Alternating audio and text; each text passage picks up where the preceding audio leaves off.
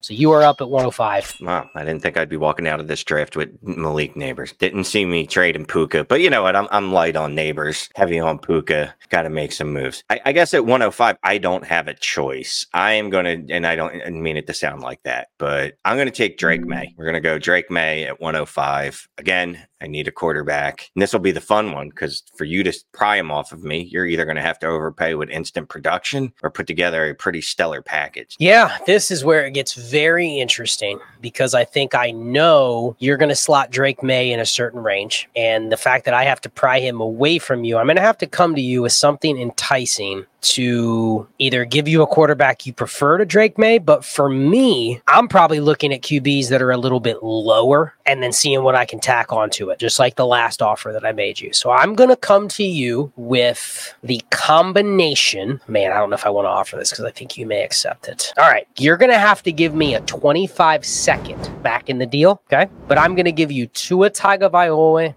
and Jalen Waddle. So it feels like I'm pushing a little bit of, as Ray would say it, ADV and a little risk over to Shane. But I'm giving you a potential stack. Yeah, I feel like I was on a call with someone this morning who pointed out to me that Tua finished as the QB 17 in points per game this year, which should be impossible with Tyreek Hill and Jalen Waddle. I am going to pass. And Jalen Waddle if I take out the second, does that sway you at all? Or not even thinking about the second. Not even thinking about the second. I'm thinking about Jalen Waddle was completely underwhelming this year, and Tua was completely underwhelming, especially considering the offense that he's in, the offensive scheme that he's in, just the genius coaching that he's around, everything. There's no way that dude should be outside top 10 scoring. So I think that trade declination by Shane of Jalen Waddle and Tua Tagovailoa for his 105 maybe speaks a little bit of volumes to that this is still a pick that's in almost an elite tier, right? Because here's the thing, Tua and Jalen Waddle are both top 50 dynasty assets. And you just turned down that combination for one pick. And I think a lot of people would go, man, I don't know if I'd be willing to risk that 105. But the fact that it was Drake May, in a lot of leagues, you may get Malik Neighbors or you may get Jaden Daniels there. So kind of speaks to where that tier break might start to be forming. So I like the assessment of that. So 106, I am up to make the pick. I'm going to take Brock Bowers just because I think this is where he's going to go in these drafts. But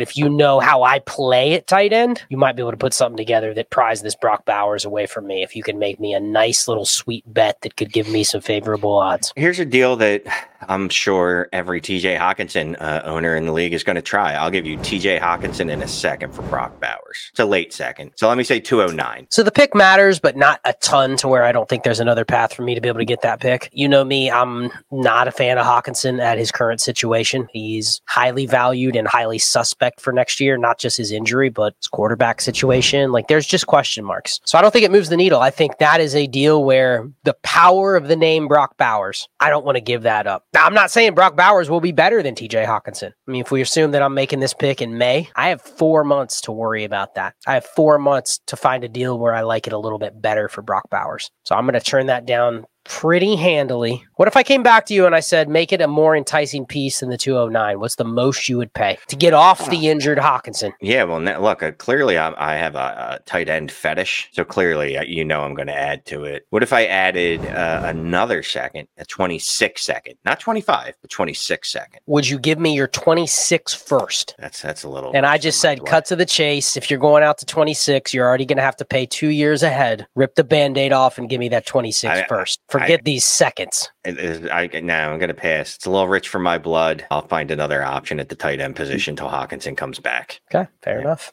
Sorry, we couldn't make the deal. I think that's an interesting offer, though. If you're willing to kind of do something like that and go out 2 more years, there are reckless people that they don't have time for injured players, and they would throw a 26 first to get the guy they want. They would. And look, 26 is far enough away that you can tell yourself, well, it's now a real year, though, Shane. It is now a real year. It definitely is. But it is far enough away that you can tell yourself that you can get it back. And in some cases, you might even actually be able to get it back. I could get it back. I don't know about you as far as the audience, but you could tell yourself you're going to get it back. But 107, I guess I'm taking Rome Odunze. I don't I don't think there's even a question about that. Pretty easy so far this draft. Yeah, and I think this represents we would say it represents the tier break just based on mental perception of the players in the class right now. But that doesn't mean that this is the tier break. So it would be very interesting to see where this actually ends up breaking. But for the 107, I'm going to have to get Shane's juices flowing a little bit by offering him something that is going to appeal to his eye. Because I think wherever you have a Dunze, I know we don't do like player by player rankings 1 through 50 or whatnot, but a lot of people do.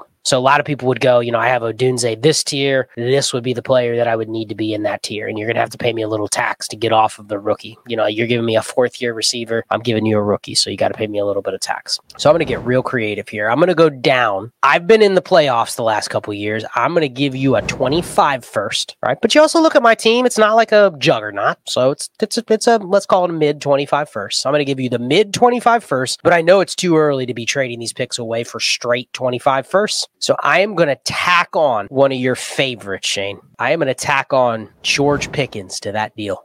Well, I got to take the process. I don't have a choice there. It's the process. I know about as much of that Rome Odunze will be successful in the NFL as George Pickens. And from what I hear, I've heard a couple people that you might know really in on George Pickens. Good Trinity score the end of this year. Good Trinity score the end of last year, right? Maybe one of these years he'll actually do that the entire year even. More importantly, I'm getting a first and I'm getting a player that I know the market likes. So even if I don't like him, I could then turn around and trade him. What could I get with that 25 first in George Pickens? There's a world of opportunity for me there. So I'll take the package. Good deal. Now, so it's interesting because I'm looking at other players that are in this range with George Pickens. If I substituted him out and I said, Shane, I got to go at 1 tier lower at receiver, you're going to have to take on an oldie. Shane, I'm going to give you your choice of Devontae Adams, Mike Evans, Amari Cooper, or Stephon Diggs. Any of those in a 25 first. You're doing those? Steph Diggs, Devontae Adams, Amari Cooper, and Mike Evans. Those are your 4 options. I got to be honest with you. The 25 first is what's doing it for me. It's literally any of those guys in the 25 first for you can get Rome. He's all yours. I appealed to your likes by sending that first in there, and then anything else you're